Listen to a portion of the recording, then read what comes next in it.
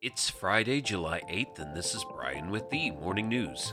Give us 5 minutes and we'll give you the headlines you need to know to be in the know. Deeply divided top diplomats from the world's richest and largest developing nations struggled to find common ground Friday over Russia's war in Ukraine and how to deal with its global impacts.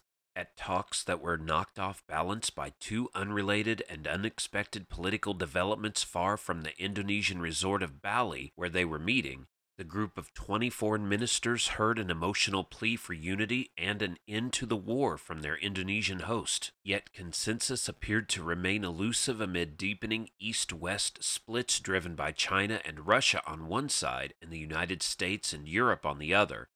All the main players were there, marking the first time since Russia's invasion of Ukraine that U.S. Secretary of State Antony Blinken and Russian Foreign Minister Sergei Lavrov have been in the same room at the same time. Lavrov walked out of the proceedings at least twice, once when his German counterpart Annalena Baerbock spoke at the opening session, and again just before Ukrainian Foreign Minister Dmytro Kuleba was to speak by video at the second session, according to a Western diplomat present.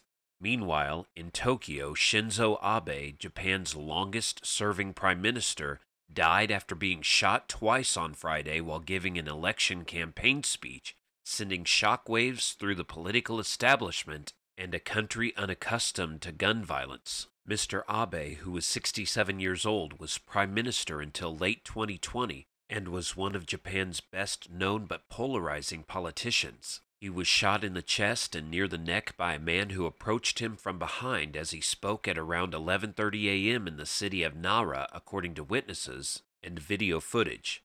Mr. Abe died around 5:03 p.m., doctors at the hospital where he was taken said.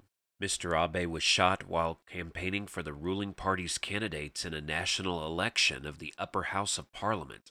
Attacks on politicians, especially with firearms, are rare in Japan due to strict gun control laws. After the shooting, current Prime Minister Kishida called the incident a despicable and barbarous act.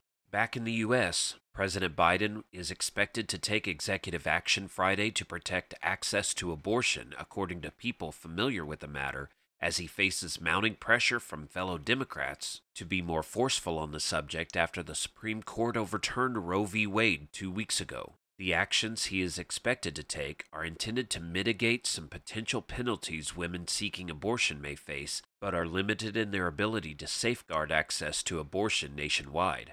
Biden is expected to formalize instructions to the Departments of Justice and HHS to push back on efforts to limit the ability of women to access federally approved abortion medication or to travel across state lines to access clinical abortion services. In other news, rampant food inflation is roiling the world's least developed nations, but it is also hitting poor people in rich countries.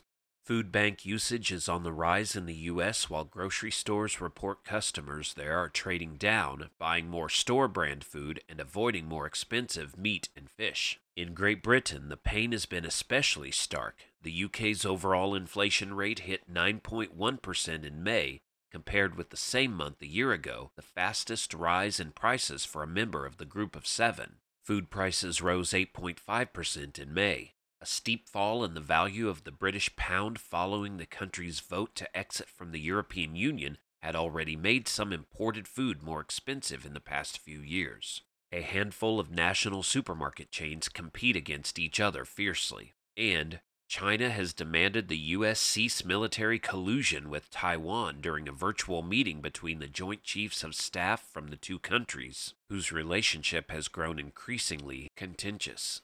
General Li Zuocheng told General Mark Milley on Thursday that China had no room for compromise on issues affecting its core interests, which include self-governing Taiwan, which Beijing claims as its own territory to be annexed by force if necessary. The U.S. and its allies have responded with what they term freedom of navigation patrols in the South China Sea, prompting angry responses from Beijing. Now you know, and you're ready to go with the morning news.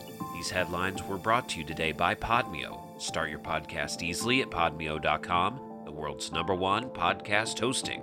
Subscribe to this daily morning brief on Spotify, Apple Podcast, and themorningnews.com. Thank you for listening.